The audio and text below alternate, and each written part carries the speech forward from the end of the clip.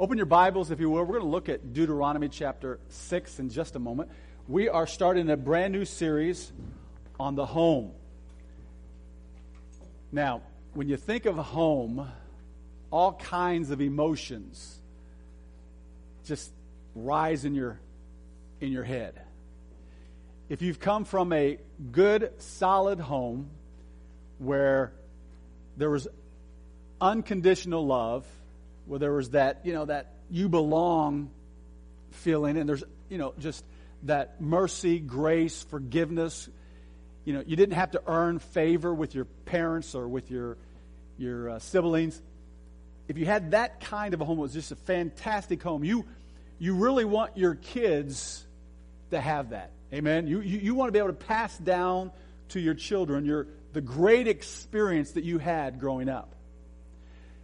But if you didn't have that experience, you didn't have that security, you didn't have that rest, you didn't have that unconditional love, you didn't have that unconditional forgiveness, then the same thing is true with you. You long to pass down to your kids those wonderful emotions, those truths, right? You want your kids to feel secure. You want them to feel and understand unconditional love. Amen? So whether you had a great experience growing up or you had a difficult time, we all are in the same boat. We want our children to feel secure. We want our kids to grow up in an atmosphere where there is that unconditional love, that rest, that peace, that comfort of a genuine, real, blessed home.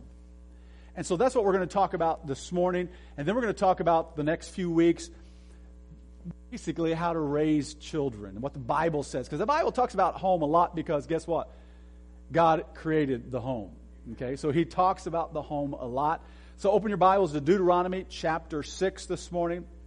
And we're going to get into this. But again, we are happy that you were here.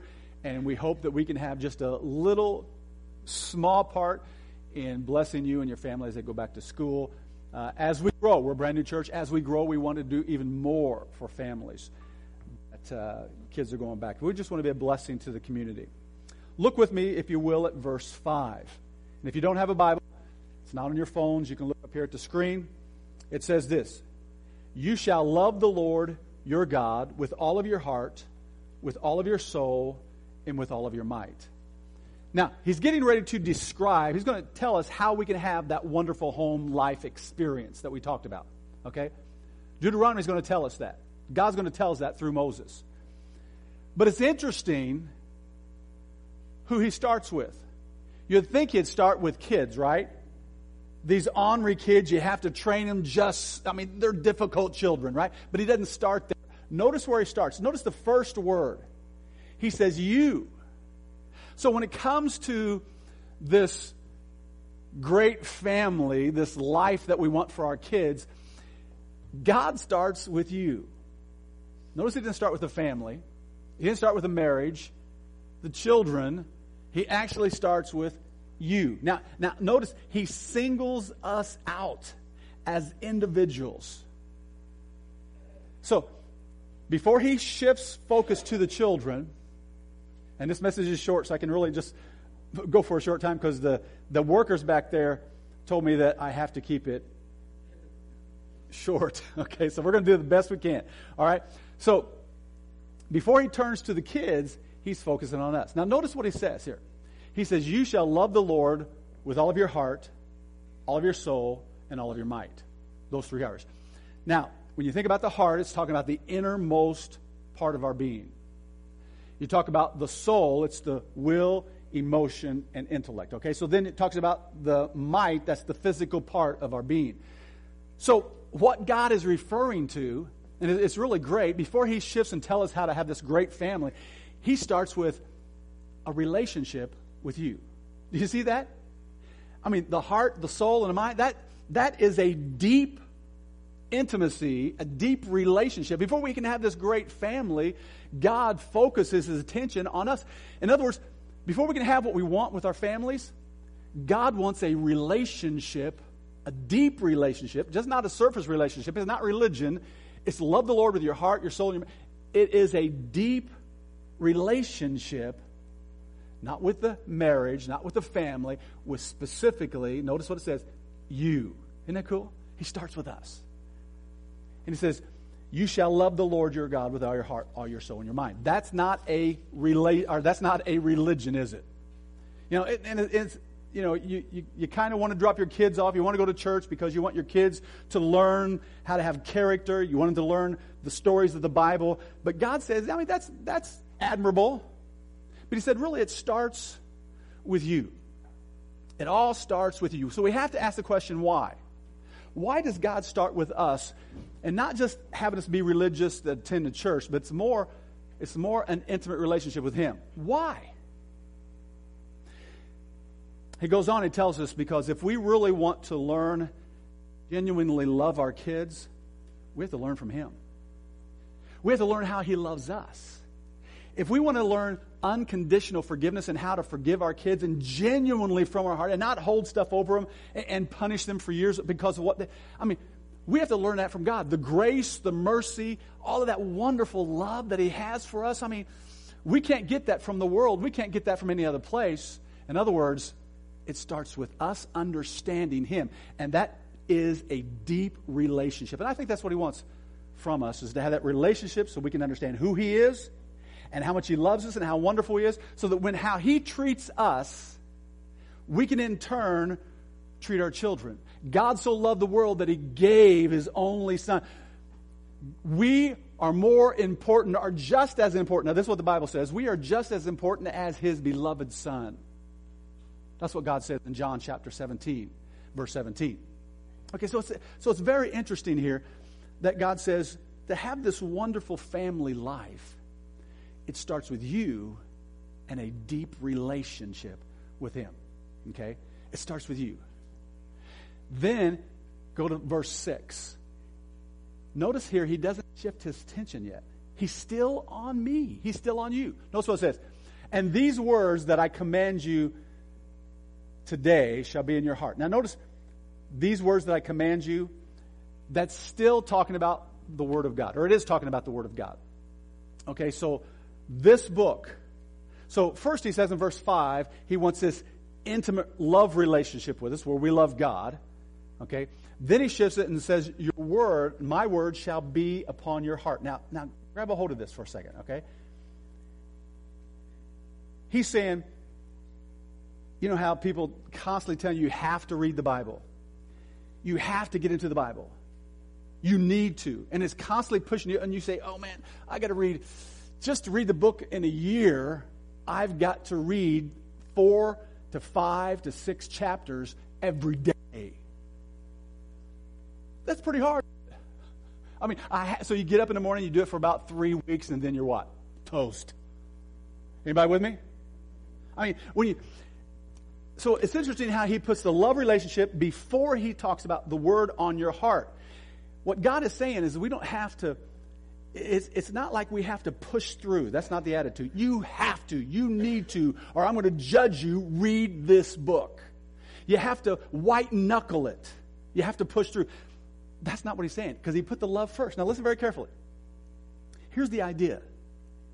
If you love the Lord with all your heart, all your soul, and all your might, then you want to know what this God that loves you so much, what he has to say to you. See the difference? When you're in love with somebody, you want to hear what they have to say about you. You want them to brag about you because they love you so much. See, if we are that deep in a relationship with God, we want to know God's will for us. We want to know what he says about us. In other words, we want to have a conversation with him where he speaks to us from his word and we speak to him through prayers, okay? So it's not that I have to. Here's the idea. It's that I want to. See the difference there? I want to know what God has to say to me because I love him and he's only got my best interest at heart. See, religion says you got to push through. You got to come to church. You got to do all these things. But Christianity, the person that really, most Christians, they just go through the motions. Can I just say that? That's it. We just kind of go through the motion. But a person that's really in love with God, they want to know. So they're in the book. It reminds me, go to, or just look at the screen here, Psalms chapter 1. David is describing this type of a believer. He's talking about the same believer that Moses is talking about in Deuteronomy. Look what he says in verse 1. Blessed is the man. Happy is the man. That's what the word blessed means. Happy is the man that doesn't turn to the world to get its wisdom. That's what it says. It says, doesn't walk in the counsel of the wicked, nor stand in the way of sinners.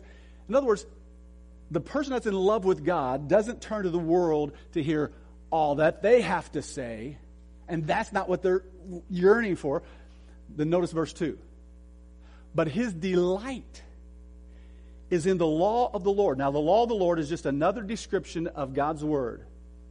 So the person that's in love with God is in this book, and he's constantly listening to, reading, and wanting to know what God has to say. Why? Because it's his, notice the difference, it's his delight. A vast difference. Okay, I want to get into it because I love God. Now, so he loves the Lord, and he's happy, and he longs to get into the Word on a consistent basis. It is his joy.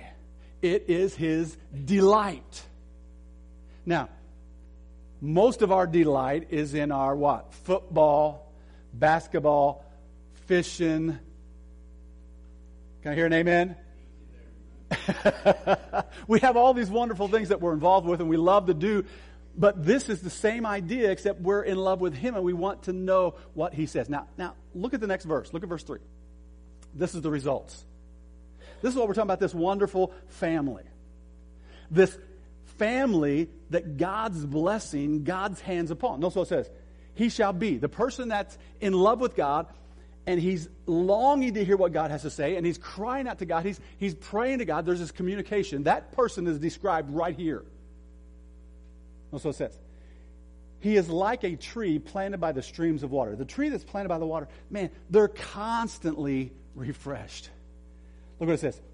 Its fruit, it yields that. It's by the tree by the water yields its fruit in its season. In other words, the person that's in love with God and he's in the Word, he is she is a fruitful person. Bears fruit. Okay? What kind of fruit do you want to be? Well, you want this great family life. That's what we're talking about. And then it says, and its leaf shall not wither. Okay? So you're always refreshed. But it all starts with your love with God. This relationship, this deep relationship with God. And then he goes on, and all that he or she does, what's it say? Shall prosper.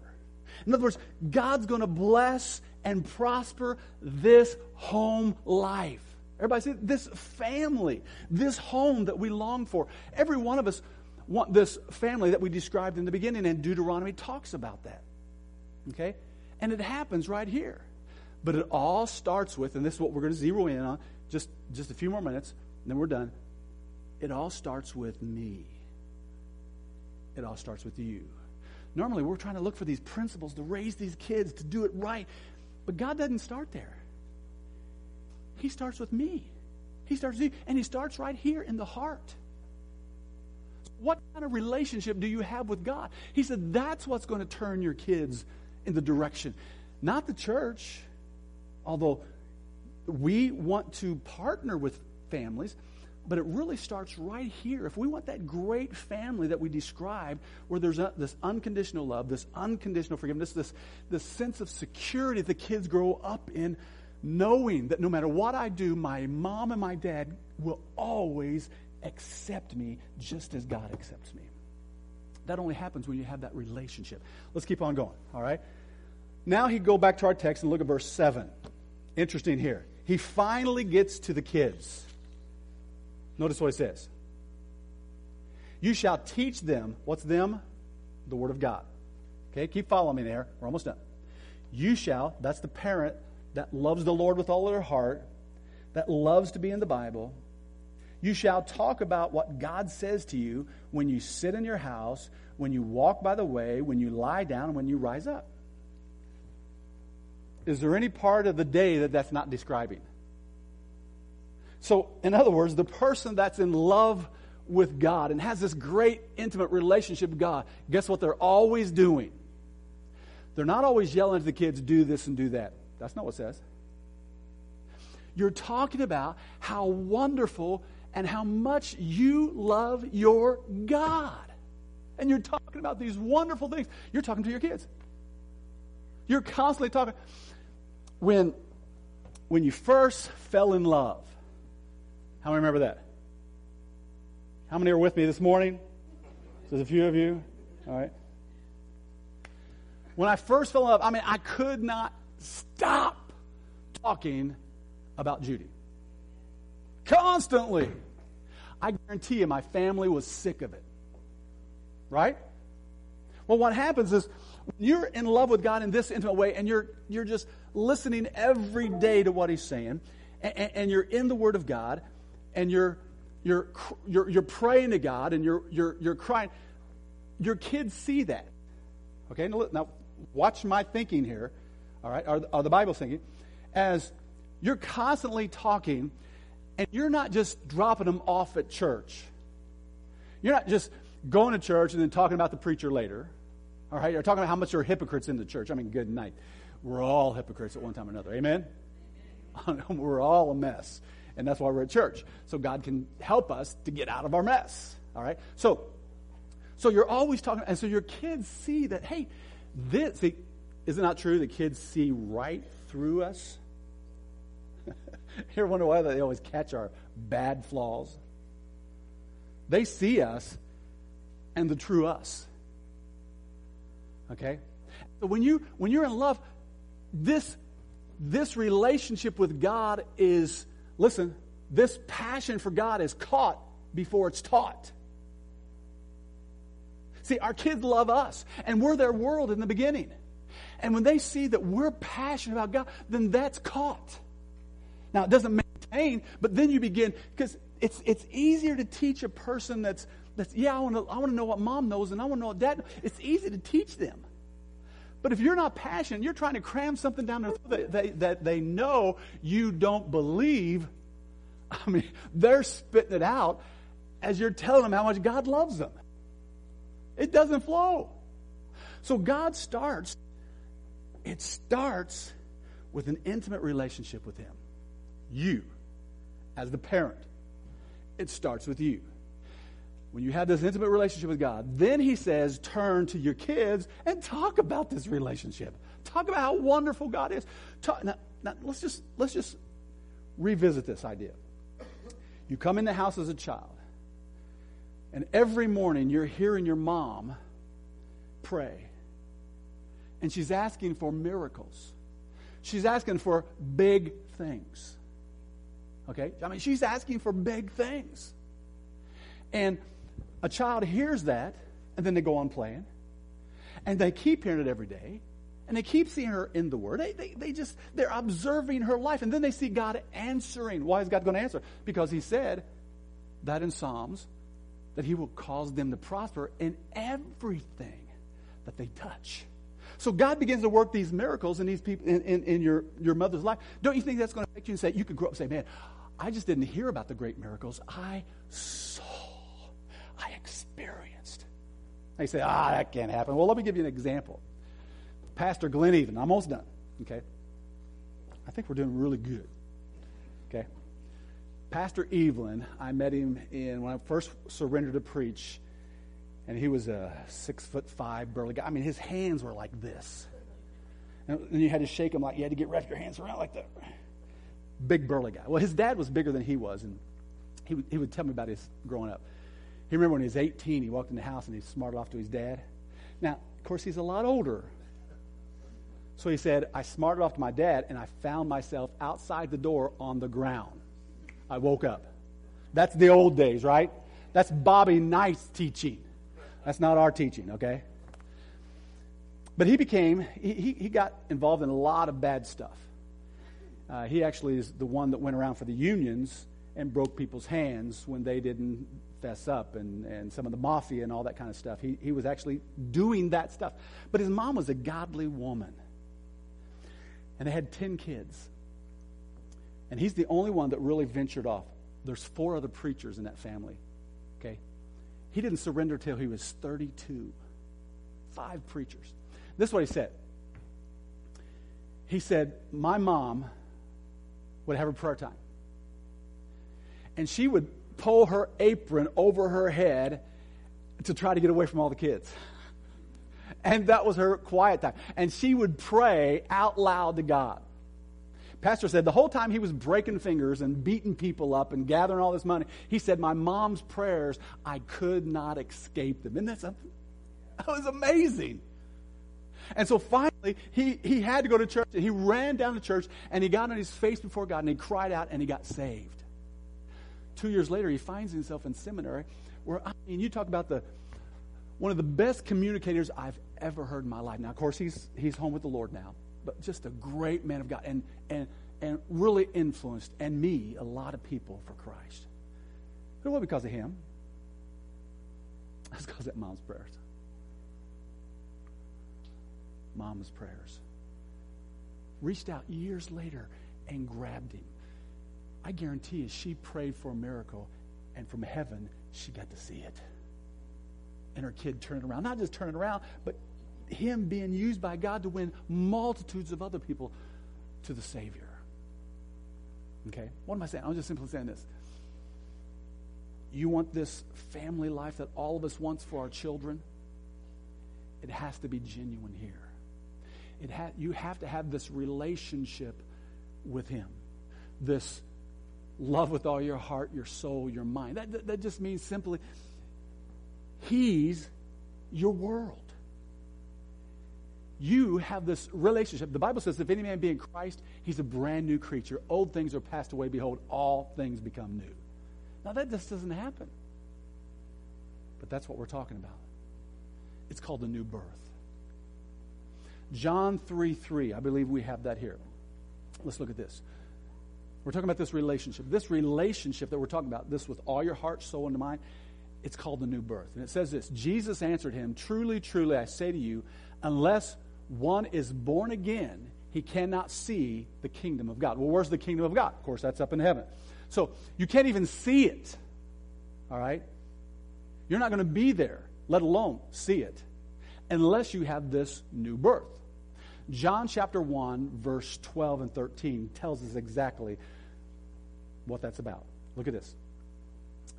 But to all who did receive him, of course, him's talking about Jesus Christ, who believe in his name, now notice this, he gave the right to become children of God. So the children of God, that's the new birth. You're born in the family of God. You say, oh, how do you know? Look at verse 13. Who were, there it is, born, and he goes, not, born, then look at the last phrase there, born of God. That's the new birth. Okay? See, this is what happens. We go forward, and if we receive Jesus Christ in our heart, then we're going to heaven. But what happens is we forget to understand that we have to be born in God's family. Now, why do we have to receive him? Verse 12 talks about receiving him as our Savior. Because we need a Savior. Why? Because we are sinners. Amen. I mean, not just me. I'm not the only sinner here. Amen. How many know I'm a sinner? Just a couple of people, but a lot of hands raised. Amen. You can put it down. Yeah, I'm a sinner. Everybody knows that. I'm a mess. Okay, so here's the idea. We're all that way. All have sinned and come short of the glory of God. There's none righteous, no, not one. Okay? So we need a Savior because we're sinners. We are sinners. So when he died on the cross, the Bible says he became our payment for sin debt. The Bible says that he is the payment for sin, but not for ours only, and here's the key, but for the sin of the whole world. See, when you get saved, Jesus, when you truly get saved, he becomes the payment. You receive what he did on the cross as your payment for sin. I mean, and then instantly you're born in God's family. This is what John chapter 6, verse 23 talks about. The wages of sin is death, separation from God. But the gift of God is eternal life through Jesus Christ our Lord. Okay, so here's the idea. To be born again, to really begin that intimate relationship with God, to be part of his family, we have to receive what Jesus Christ did on the cross as our payment. We receive him as our Savior because he's the one that paid our sin debt. That is what saves us. That's what brings us into the family of God. That's what begins this intimate relationship with God. That's it. That's the first step.